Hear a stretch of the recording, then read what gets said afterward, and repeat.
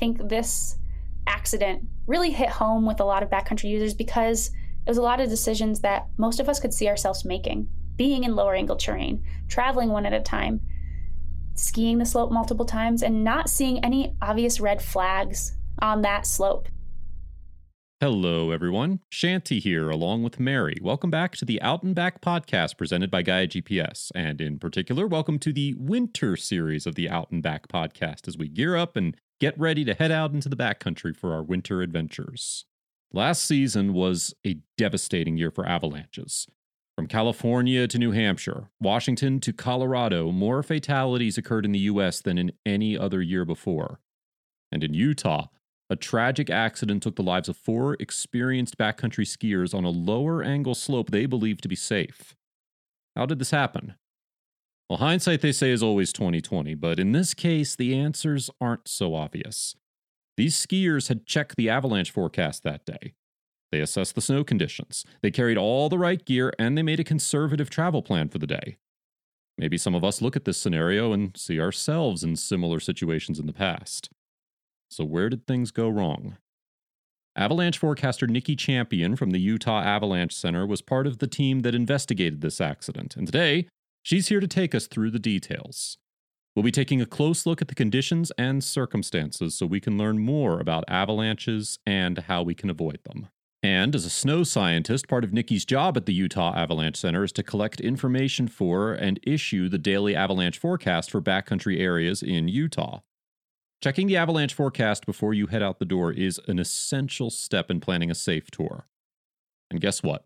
It's never been easier because right now, Gaia GPS is partnered with avalanche.org to bring you all the avalanche forecasts across the US and Canada, wherever they are available. To check your area, pull up the avalanche forecast layer, zoom into the zone you plan to ski, and then tap on the map to get a link to the daily forecast. What? You don't have Gaia GPS yet? Well, you're in luck. Because right now, if you go to GaiaGPS.com/podcast, you can get 40% off on a Gaia GPS premium membership through the end of 2021. That's GaiaGPS.com/podcast for 40% off on a premium membership with Gaia GPS, the gold standard of backcountry navigation. And with that, let's get to learning with avalanche forecaster Nikki Champion. Nikki, why don't you start off by telling us who you are and what you do? Great. So my name is Nikki Champion. I currently work as an avalanche forecaster for the Utah Avalanche Center and a mountain guide for RMI expeditions in the summer. I'm primarily based in Salt Lake. I forecast for the Salt Lake, Provo, and Ogden area mountains. Nice. And how exactly did you get into avalanche forecasting and ultimately working for the Utah Avalanche Center? Yeah, it's kind of a windy road. I feel like it's a career that everybody does things a little bit differently. For me, I went to school initially for engineering in Colorado. I was an alpine ski racer, so I knew I wanted to spend time in the mountains. That transition from alpine ski racing kind of went to backcountry skiing. I started backcountry skiing right away my freshman year, working for the Outdoor Rec Center, getting involved in entry-level avalanche courses. Somewhere along that line, the initial school I was at in Colorado wasn't a great fit for me, and I ended up transferring to Montana State University, and that's kind of when things really aligned. I got connected with a graduate student who was doing snow science research, primarily in propagation saw tests, and he just needed a field assistant, somebody to dig a bunch of holes that had at least an avalanche level 2, and luckily I fit that bill. I was great at shoveling, and I could definitely dig holes. So I started going in the field with him. We were doing 5 to 10 full profile pits a day. Every day I could get out with him, and it was there that I saw the connection between engineering and snow science, and it kind of made me realize maybe I didn't hate engineering, maybe I just hated what I was doing at the time, and started pursuing this career path of snow science. From there, I started doing my own research in both the Earth Sciences Department as well as the Civil Engineering Department in the Sub-Zero Science and Engineering Lab. During that time, I was working as a field partner for the Gallatin. I was teaching avalanche classes, and then I have and had been guiding mountaineering in the Pacific Northwest. So I was spending all year on snow shoveling. Once I finished up my degree in civil at Montana State, I headed up to the Chugach, where I was lucky enough to intern with all those lovely ladies and get some mentorship. And then following my time at the Chugach National Forest Avalanche Information Center, I landed the gig here in Utah. So, yeah. Cool. So you said all those lovely ladies up at the Chugach. Who are you talking about? Yeah. So at the time that I was up at the Chugach National Forest, avalanche information set, it was Wendy Wagner, Alf Johnson Bloom, and Heather Tham. So it was 3 ladies at the Forecasting Center. It was kind of the first time that I'd had a really strong female mentorship in my career. I've always been really fortunate to have a lot of great mentors, but this was the first time that I had a bunch of really strong female mentors. What an amazing opportunity. From there, where all have you worked in the avalanche forecast realm? Yeah, so I started in Bozeman, Montana. I was working as a field partner and avalanche educator for the Gallatin National Forest Avalanche Center. After the Gallatin, I went up to the Chugach for just a season, and then I was lucky enough to land the forecasting position at the Utah Avalanche Center. So just those 3 locations are my main bread and butter. Perfect. So, Nikki, I take advantage of all those avalanche forecasts and all the reports when I go backcountry skiing, and maybe I take them for granted a little bit. What all goes into making one of those reports? Yeah, creating the avalanche forecast, it's obviously kind of the key component of our job. None of us do it alone. There's a ton of moving parts that go into it. So kind of the easiest way to explain it would maybe be like an average week for me or any of our forecasters. Here in Utah, we have 5 forecasters for the Salt Lake, Provo, and Ogden area mountains, just because there's a lot of users in that area. And that's kind of where we see the most amount of avalanches reported and also the most amount of incidents. So what goes into putting out the forecast every day in the winter? Most of us are out in the field 2 to 4 days a week before we write our forecast. And what we're looking for there is we're looking at recent avalanche activity. We're going to an aspect or an elevation that none of our coworkers have been very recently. We're getting pit profiles. So we're looking at that layering that we expect to see from the weather systems prior, or if we see or heard something unique in an observation, we're going out into the field and we're examining that. Once we've put those field days together, whether that be looking at a recent avalanche or looking at an aspect we haven't spent much time on, we go in the night before we write our forecasts. We look at all the weather that we're expected to see for the next couple days, the weather we saw previously, and we go through all the observations from the public. We're super lucky to have a huge observer base here in Utah. So professional users, recreational users, all of these people submit observations, everything from, the snow conditions they saw, like soft POW. That gives us some information to these professional observers, giving us a little bit more in-depth on what they saw on their tour. So we take all that information, we see what the ski resorts saw during the day, and we start to get an idea of what we're going to be writing the next morning before we even wake up. The following morning, we get up bright and early. Our day starts around 4 a.m. when we start looking at the 20 plus weather stations that we have for our region. We're looking at the precip totals, the wind, what happened overnight, temperatures. We see what the ski patrols saw during their control route, and we start to put that all together. So by 5 a.m., we have a pretty good idea of what we're going to start writing for the day, and we issue a dawn patrol hotline for all of our users getting out before they go to work. It's not going to be the full forecast, but it's enough to let them know what's going to kill them that day. So we like to give them the weather, any road closures, and then kind of like the bottom line statement. And then between 5 and 7 a.m., we're just plugging away and writing 3 products for Salt Lake, Provo, and Ogden. And by 7 a.m., we're trying to push public. We record another hotline, the full hotline, send out all the emails, and then do a quick radio blurb for the day.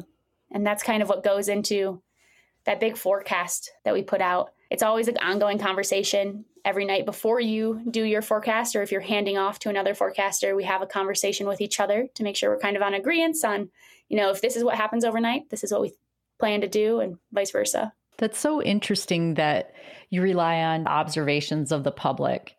How do people get that word to you? So on our website, we just have an observation page. Anybody from the public can submit information. And like I said, it doesn't matter necessarily what avalanche experience you have still have something valuable to bring forward. So even if you're just telling us what the weather looked like it was a bluebird day, light winds, and there was soft settled snow, which almost any user can let us know, it was a POW day. That gives us information versus if you go out and you're it was raining and there was a crust, that's really valuable information for us. As well, we have pro observers, so folks that we give a little bit of money per observation they give us, and they are people that work professionally in the field, and we really value their observations. And those can be ski patrollers, guides, and it just helps us cover such a huge field because we don't have enough forecasters, obviously, to cover every single zone that we forecast for every single day. Now, in addition to the forecasting work that you do with the Utah Avalanche Center, so when there is an avalanche, what type of work then is done, like in terms of investigating by the Utah Avalanche Center? Yeah, so obviously we are in charge of the forecasting, but we're also in charge of all accident investigations. So whenever there is an avalanche, whether it be a fatality, near miss, or just accident, we go into the field and we want to investigate the whole story. We want to go look at the crown. We want to see where it failed and kind of try to put everything together from more of a scientific standpoint, just paint the whole picture. And so that's what we like to get into the field, ideally the day afterwards, if we can safely, and go look at it all, get some pits in, get the size, the scope, and get an idea of why and where it failed. And I think that's the big thing we definitely want to be focusing on today, was specifically how last year was I believe it was the most deadly avalanche season on record in the United States. Is that correct? It tied. So it didn't surpass, but it was right there. Yeah. And I think it was, was Utah. I should know this being a Utah resident, but did Utah have the most fatalities of any state in the country last year?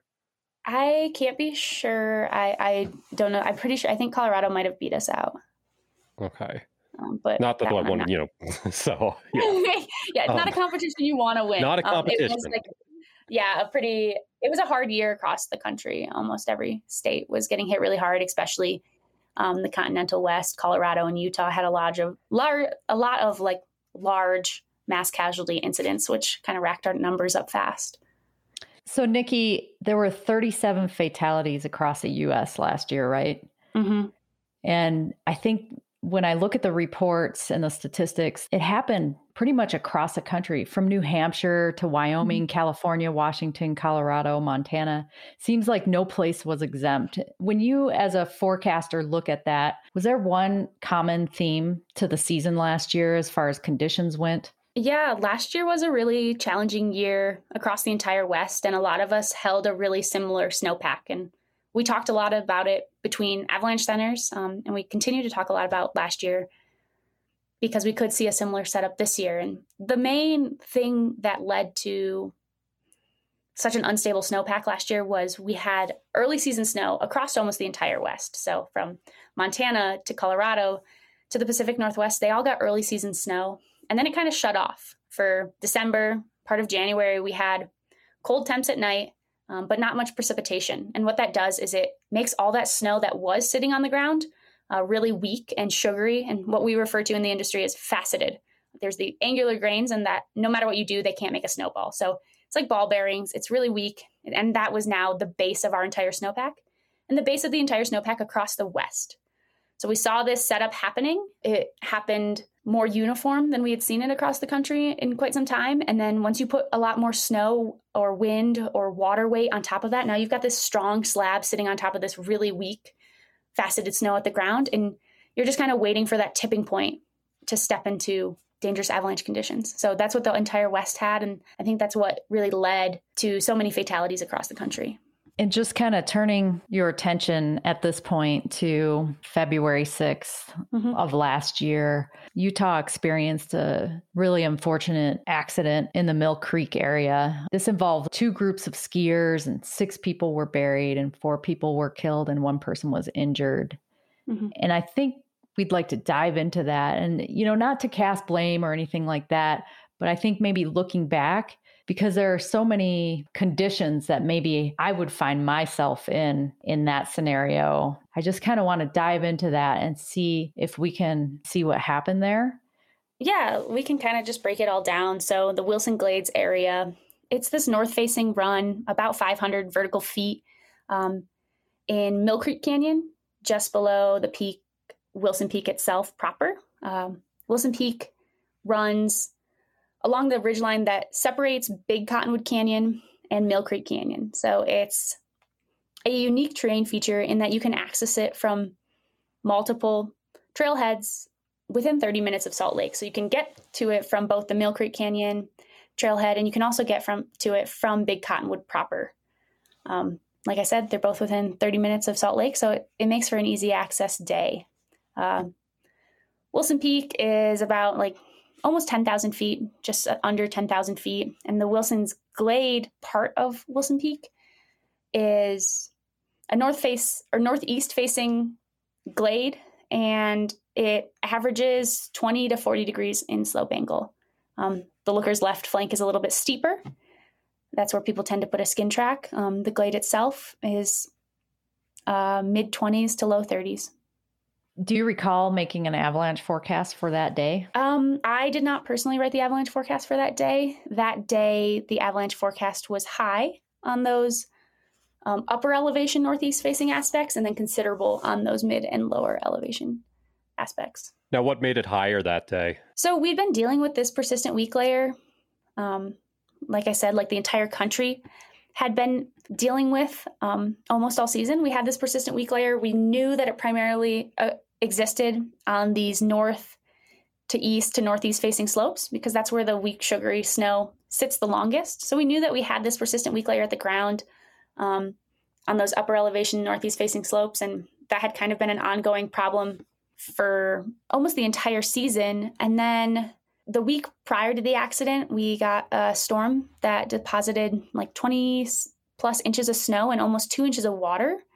And we also had elevated winds up to 45 miles per hour the day before. So we had that weak faceted snow on the upper elevations. We knew that that existed. We'd been dealing with it almost all season. We got 20 plus inches of snow and we got some wind. So we just kind of had all the factors that lead to an elevated avalanche danger. Nikki, is this Wilson Peak area a place people would try to go to find low angle terrain typically? Yeah, like I said, it averages the low 20s to low 40s, and that's low 40s. The part of the slope where the crown was found is actually 31 degrees. So it's known for being lower angle in comparison to a lot of other terrain features surrounding it.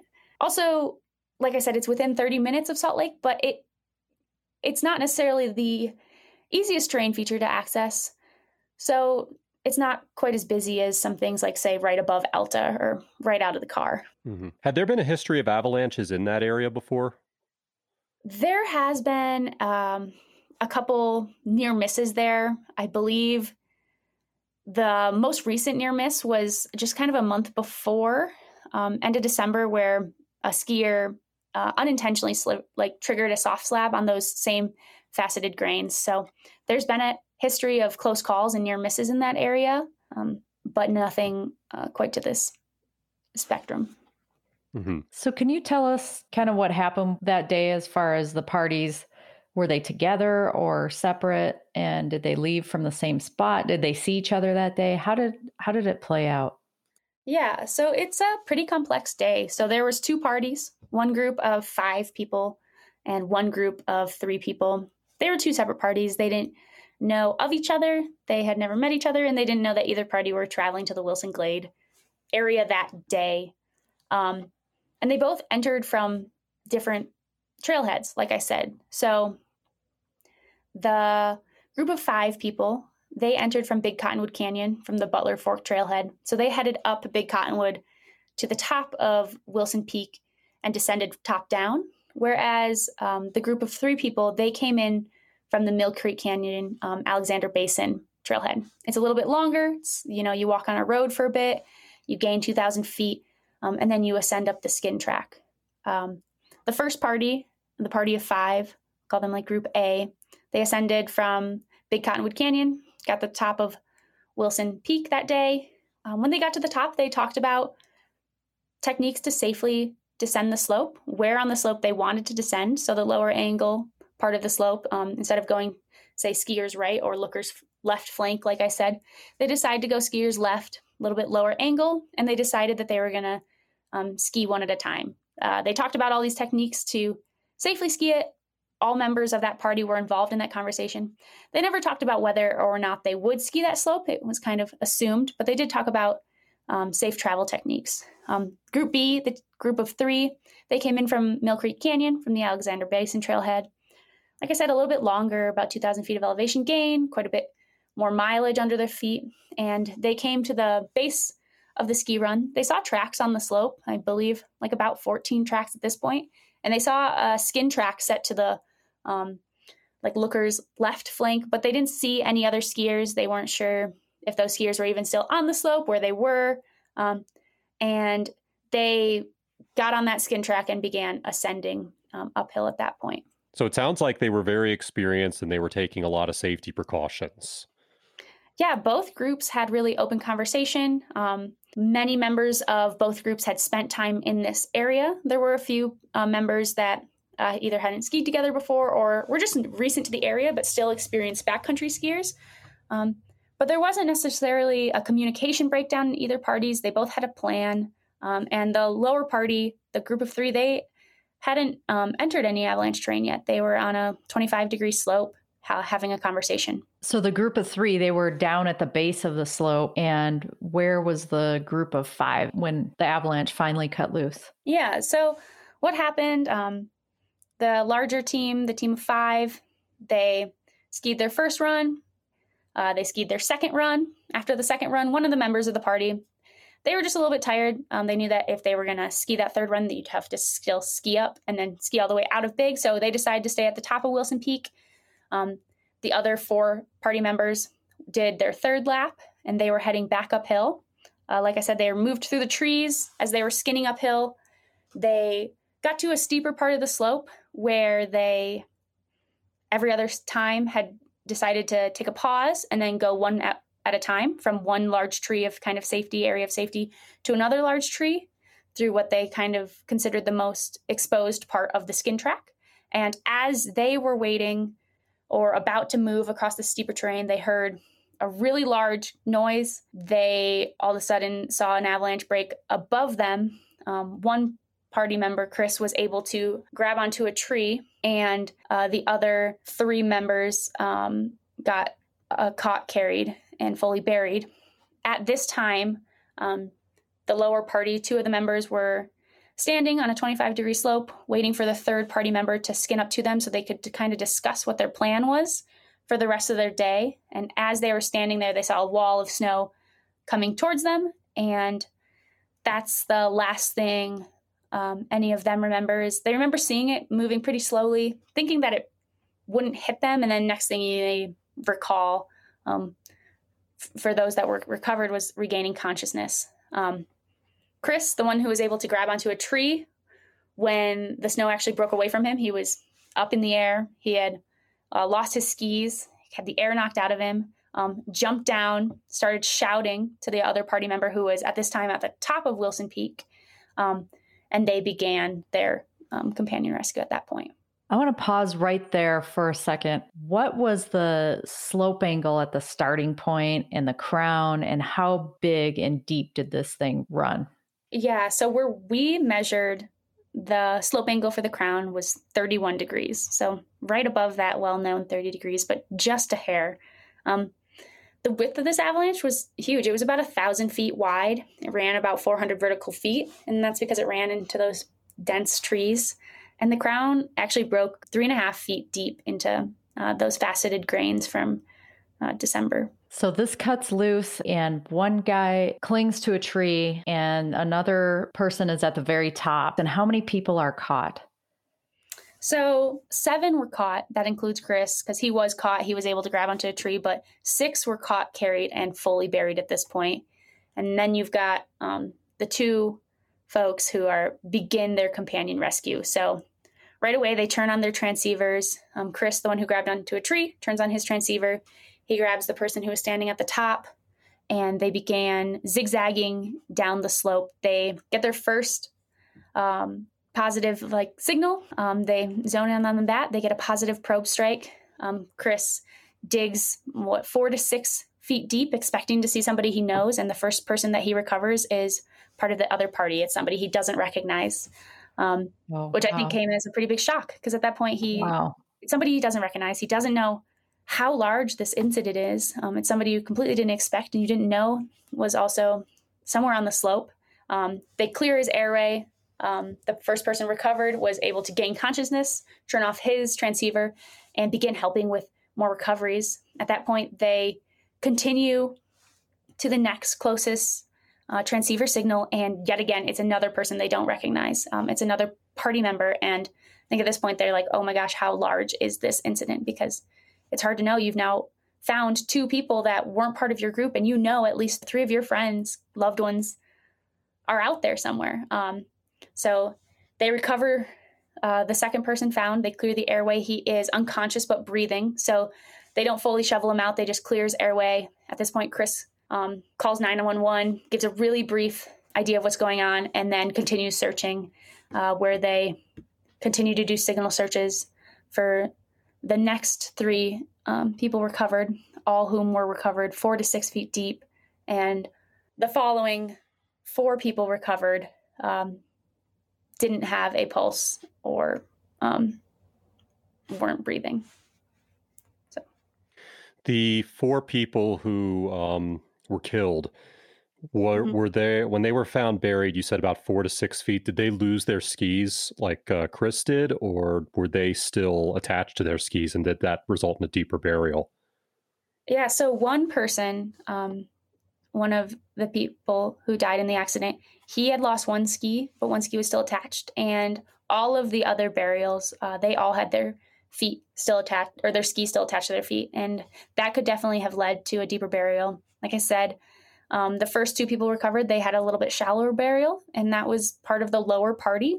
And I just don't think they got carried as much. So they more just kind of got knocked over and snow swept over them, versus getting caught up in that laminar flow, traveling downhill and having more snow kind of to travel with them. But every single person that was recovered had either one or both skis still attached to their feet when they were found. And I think a big part of that comes to, it was an uphill travel. Both parties were traveling uphill at the time of the avalanche.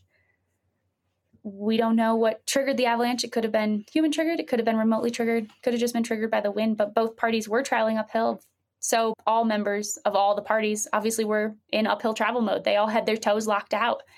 It's just a good reminder that like a third of avalanche activities happen on the uphill, and to think about what that means when your toes are locked out, and when you are going downhill, to definitely be conscious of having your skis locked out, because those skis can kind of work as anchors and drag you down deeper. So how many times did the party at the top ski that slope? So the party at the top had skied that slope 3 times. There was 14 tracks on the slope by the time the second party arrived. They could see all these tracks on the slope, and the upper party, they were done for the day. They were skinning back uphill. They were going to get to the top of Wilson Peak and actually ski out to Big Cottonwood Canyon. That was their plan for the day.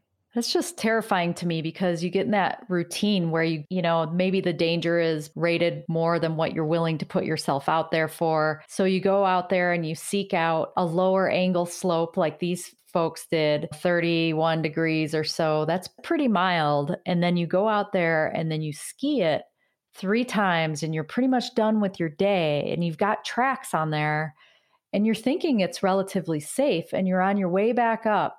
And then it cuts loose. In your investigation, can you pinpoint what happened there? You know, that's the thing with persistent weak layers and why we don't treat them lightly. And we had been dealing with this avalanche danger for so long, and we had left the avalanche danger elevated for so long, is persistent weak layers lead to really connected slopes. So you have this weak layer, and it can connect a slope from lower angles to higher angles. And it's kind of like a game of Minesweep. So when you're out there with these persistent weak layers, you could be skiing the slope your first run, your 50th run, and you find that shallower part in the snowpack that allows you to kind of impact that weak layer. And like I said, the slopes are really connected. So as soon as you find that low point, that Minesweep point, it's like a domino effect. It can trigger the slope. So just because you skied it before, it doesn't make this persistent weak layer any more or less dangerous. You're just looking for that one trigger point that you needed, that one shallow point, or that one point that allows you to trigger the whole slope. You're talking about connected terrain. What do you mean by that? Yeah, so when I mean connected terrain, you know, you look at a slope and it's not just like one strip of terrain down that slope.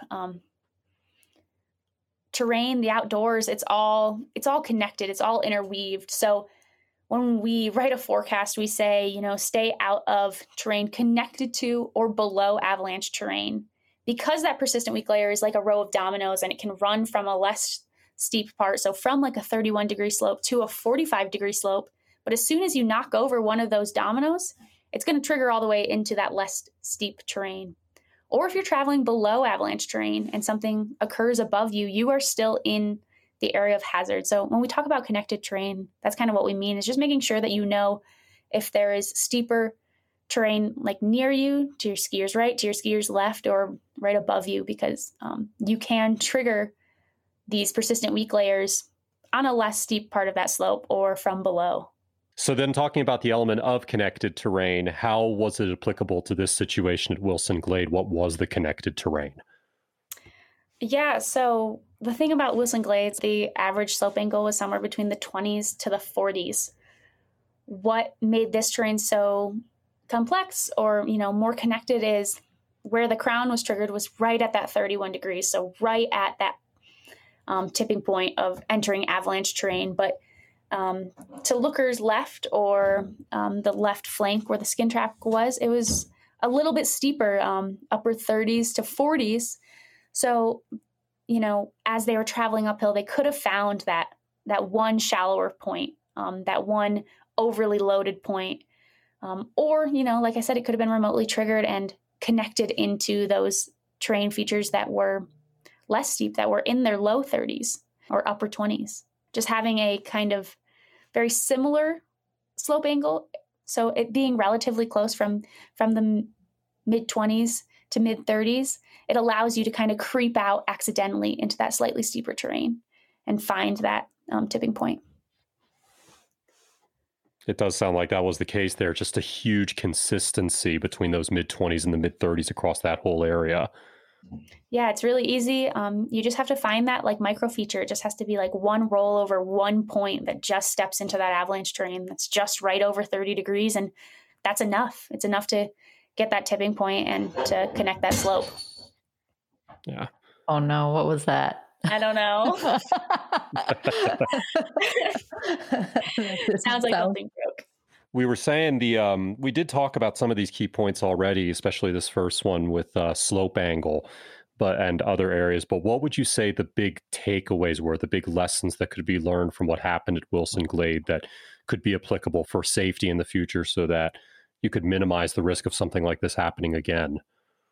Yeah, I mean, the big takeaway, one that I just talked about, is if it's steeper than 30 degrees, it's avalanche terrain, especially when you're dealing with like a hard slab avalanche problem or persistent weak layer avalanche problem. Like if it's steeper than 30 degrees, if you're below a slope steeper than 30 degrees or connected to a slope steeper than 30 degrees, it's avalanche terrain. There's no kind of fuzzy line there. So 31, it's enough to slide. That's a really big takeaway point. Another one is that avalanches do occur on the uphill travel. I think that's something that folks often overlook. It's a time that we let our guard down. It's a time that you catch up with your friends. We ski as a group. Maybe you have music in either. It sometimes feels like a different element than the normal, downhill skiing. People really turn it on. They talk about the ways they're going to travel. They go one at a time. They've got heads up. You're paying attention. But a third of avalanche fatalities, they happen on the uphill. So maybe take that into your day-to-day tour planning, how you're traveling through terrain, and maybe be a little bit more heads up on the uphill and have a plan. Maybe don't use it just as social hour, but know that you're still traveling in avalanche terrain and it still has that high hazard going uphill just as much as going downhill. And I think you mentioned this earlier, but it's actually can be a little bit even more dangerous if you do get caught because, like you said, you have your bindings in lock mode. Yeah, you're traveling in an uphill mode. Traveling downhill, you always think about it, you are more conscious about if you take your toes out of the lock mode. But traveling uphill, we all have our toes in lock mode because that's how the skis are designed. The bindings are designed to be locked out for uphill travel. So being thoughtful on how you're traveling because you have these things anchored to your feet. I think another big issue with last year, and like I talked about right in the beginning, is we did have this kind of widespread problem across the entire country. We'd been harping on it for months. We started to see, as forecasters, what we called fatigue. I mean, writer's fatigue. We were writing the same thing every single day without it getting any less safe. And so we wanted to try to get this message across And I think users were getting the same type of fatigue. You're reading the same problem every single day. You keep hearing about the same problem. And, I think we were all pretty tired last year, just in general. We had a pretty complex couple months as a people. We've been dealing with a lot. Humans are fatigued last year. And I think people started to push it a little bit more because they were getting tired and they were seeing the same thing every single day. And when you see the same thing every single day without consequence, you start to push it a little bit more. So I think just having an understand that these problems, especially these persistent weak problems, if we are communicating that they're dangerous, they're just as dangerous day one as they are day 40 of us putting out this problem. Once they become less dangerous, once they become more deeply buried, they start to heal, we'll drop the danger, and that's when you can start pushing it. But before that, take a step back. It's not the time, it's not the problem to push it in. And I think feeding off of that, this was something Mary and I had talked about before, how scary it is when you're in terrain that you've done before, you're familiar with it. It's almost like an old friend, or you've done multiple rounds in a day like Group A did. Mm-hmm. And then that's when it breaks. And then suddenly it's now you have an avalanche in an area that you were very comfortable with. I think there's this element of comfort with familiar terrain, and where there still needs to be an element of being very careful every time you go through that terrain. Oh, 100%. And I mean, we all fall into heuristic traps. And you talked about this earlier. I think this accident really hit home with a lot of backcountry users because it was a lot of decisions that most of us could see ourselves making. Being in lower angle terrain, traveling one at a time, skiing the slope multiple times, and not seeing any obvious red flags on that slope. They did see recent avalanche activity on other slopes in the area, which was a red flag, but they didn't see any red flags on the slope that they were traveling. So I think just being aware of the personal heuristic traps that you fall into, if that's familiarity, you're where you go and you find yourself kind of letting your guard down there, or you go out with an expert halo, you're traveling with somebody who you think has more experience than you. So you just knowing your own heuristic traps and what you fall into, I think is a really good element we can learn from this and paying attention to what we're doing moving forward. So Nikki, did they report any like whumping or cracking of the snow that day? They didn't report any whumping, any cracking.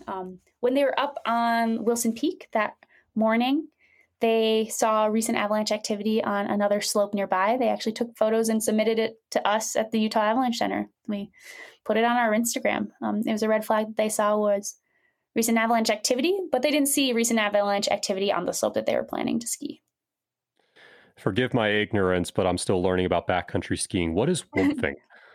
So whumping, it's a funny word. It's one of those words that, sounds like what it is. So when you're traveling on a lower angle slope, you'll literally hear a large like whoomph or collapse, we call it. And what that is that weak layer failing. And if you were on a steeper slope, it would have been an avalanche. So it's a really obvious red flag that if you get whumping, you know that structure exists for an avalanche and you just weren't on a slope steep enough for it to slide. And it's a really bad feeling. And it's spooky, that's for sure. Yeah. Got to have that stomach dropping in an elevator feeling or something like that. Yeah. If you're on a low angle meadow, it's pretty cool because it is just that, you know that an avalanche could have occurred and you know that structure exists. If you're on anything steeper than, a flat meadow, it's not as cool. Yeah. Yeah. So taking away from this accident, would an alpha angle help from the bottom looking up, whether those people group B was in the glide zone or? Yeah, alpha angle, it's the, maximum angle that an avalanche could run in a traditional cycle. And paying attention and knowing what alpha angles are for terrain, that can be a little bit complex for, the average person traveling in the backcountry. I think the big takeaway for that is knowing what type of terrain just is above you in general. If you have slopes steeper than 30 degrees above you, then you're traveling in avalanche terrain. We talk about it, making sure you're not traveling below or in avalanche terrain. So I think really just paying attention when you're making your tour plan and seeing where your uphill track is going to be, if there's any avalanche terrain above you and connected to you. And especially as we're moving into a time that more and more people are entering the backcountry, it's no longer, assuming that you're going to be the only party in the backcountry. So maybe it's starting to assume that other parties may be traveling above, near, or with you, and just plan your tours accordingly. Just not exposing yourself to overhead hazard if you don't have to. The other question I had about, checking out something like alpha angle would also be like digging a snow pit and analyzing the layers. Like, what would you recommend for that? Oh yeah, 100%. So whenever you're going into the backcountry, you're making your own assessments. We put out the avalanche danger every single day, but we want our users to be investigating things on their own, either making their own discoveries or ideally just confirming what we're saying. And one of the best ways to do that is first to be following the avalanche forecast day to day, make it part of your life. We all check Instagram in the morning. Make your next thing checking the avalanche forecast in the morning, whether or not you're going to ski. So you have an idea of what's going on with the snow, going on with the weather, and you have a pretty good idea of what the layers should look like. And then when you get into the backcountry on those days you are able to make it, put your shovel blade in the snow, look for those layers we talk about. So we've been talking about this persistent weak layer. If you put your shovel in the snow, you would have seen that really weak faceted snow on the ground. And then from there, you can do some stability tests. Those are skills that you learn taking an avalanche course. And it allows you to kind of confirm what the forecast is telling you.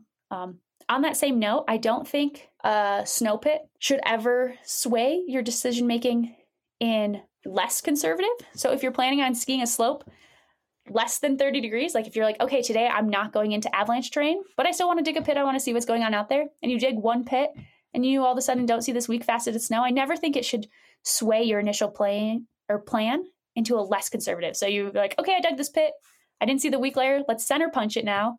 I think snow pits actually can only sway you to more conservative. So maybe you were hoping to go ski this line. All the stars seem to align when you're at home making that plan, reading the forecast, looking at the weather. Then you get into the field, you dig a pit on a representative slope, so the same aspect and ideally same elevation, doesn't have to be the same slope angle. Stay out of avalanche terrain when you're digging pits, but a representative slope, and then you dig a pit and you see a layer you didn't expect, or you see that weak layer still reactive. I think it can push you in a way more conservative layer in your decision making, being like, okay, actually today's not the day. But a pit alone should never push you to go center punch something that you didn't think you were going to do from home. So it's just another tool to kind of confirm your decision making, not make your decisions in the field. So always dial it back. That's good advice. Always dial it back. Yeah. Nikki, can you go into danger ratings a little bit between moderate, considerable, and high? Yeah. So we have this North American danger scale.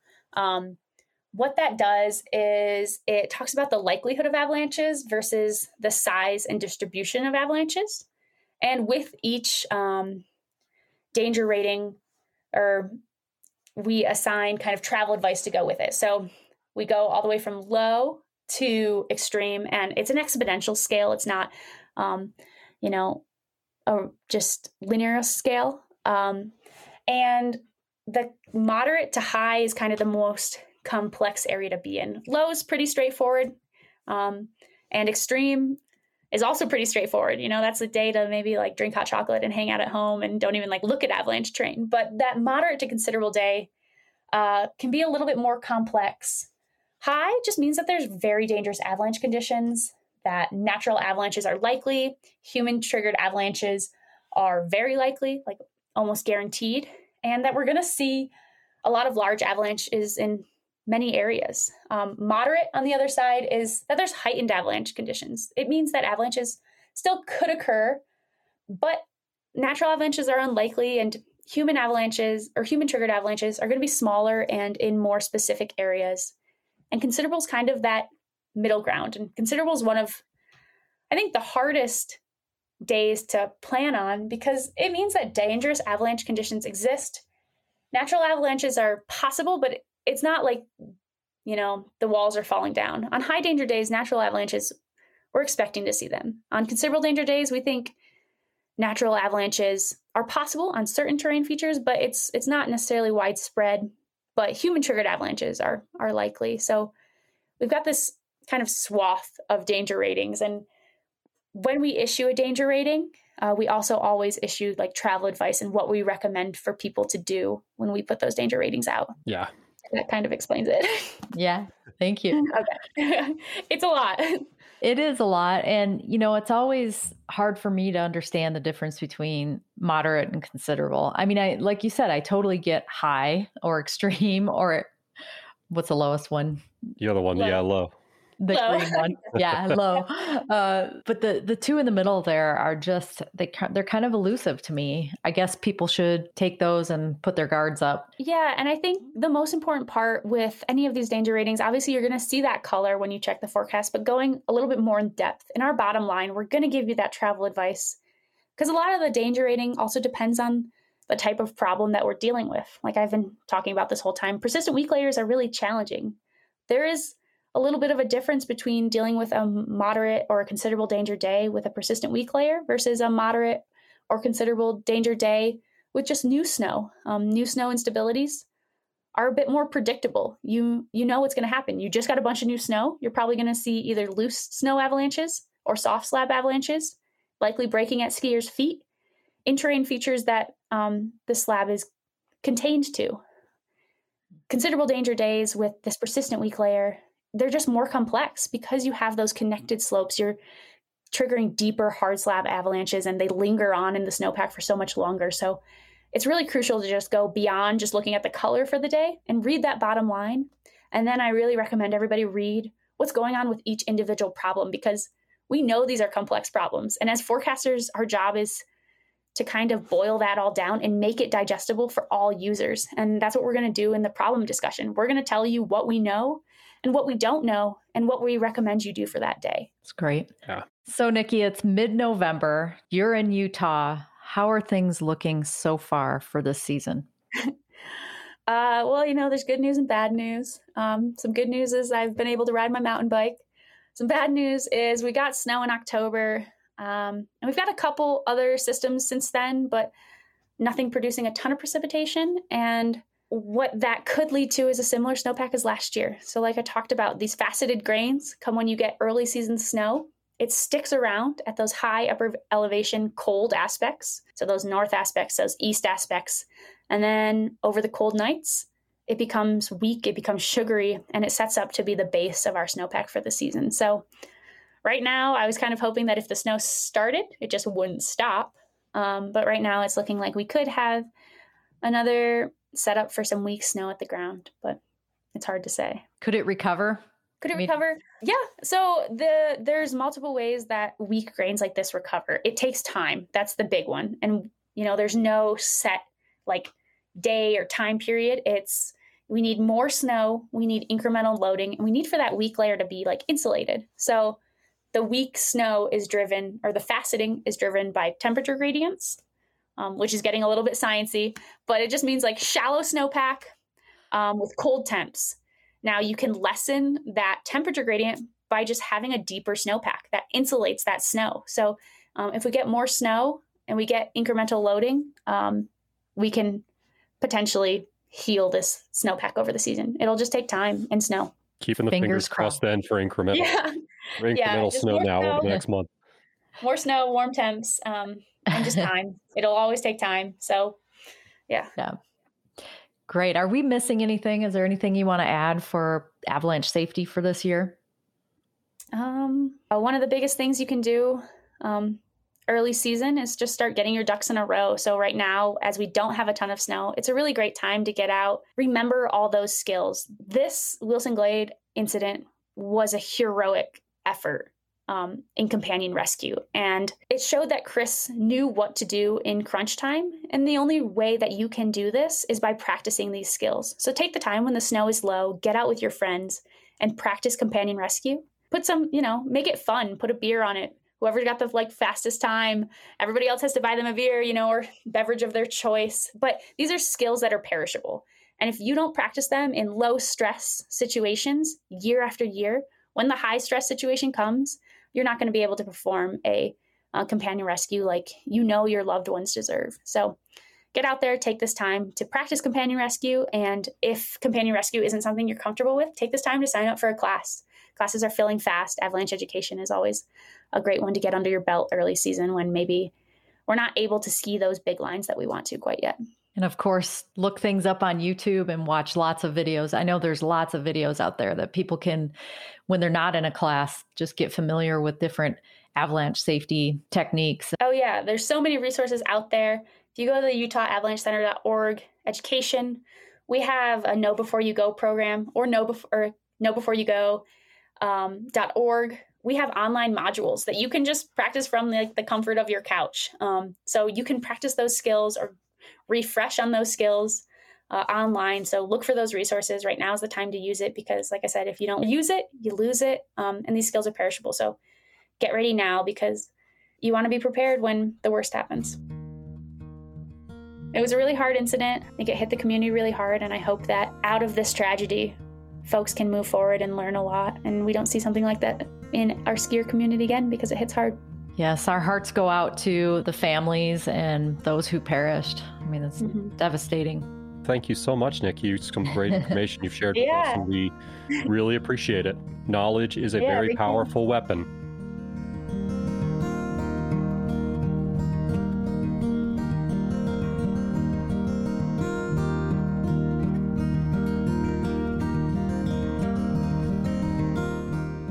Thank you, Nikki, for your expert insight into avalanche safety and to the details of the tragedy at Wilson Glade. Our hearts go out to the victims and their families, and our sincere appreciation goes out to the responders as well as those who work at both the Utah Avalanche Center and all avalanche centers across the country. Thank you for helping to provide us all with the tools and insight we need so we can better understand the potential risks we face in the backcountry, so that we can both have wonderful experiences and return home safe. If you would like to learn more about the Utah Avalanche Center, feel free to visit UtahAvalancheCenter.org. And of course, don't forget to check out avalanche.org or your local avalanche center to learn more about avalanche courses as well as avalanche forecasting. If you like today's show, we'd love it if you could head on over to Apple Podcasts and give us a nice, glowing 5-star review. And if you have a little more energy left after that, feel free to check us out and give us a follow on Instagram at Out and Back Podcast. And then finally, if you haven't already, make sure to head on over to GaiaGPS.com/podcast to get a 40% discount on a Gaia GPS Premium membership through the end of 2021. Gaia GPS Premium membership now includes our awesome brand new Gaia winter map, and slope angle shading, and snow depth layers, and avalanche forecast maps, and, well, I could go on and on. I'm Shanti along with Mary. Thanks for joining us today, and stay safe out there, everyone. We'll see you next time on the Out and Back Podcast presented by Gaia GPS. Bye-bye.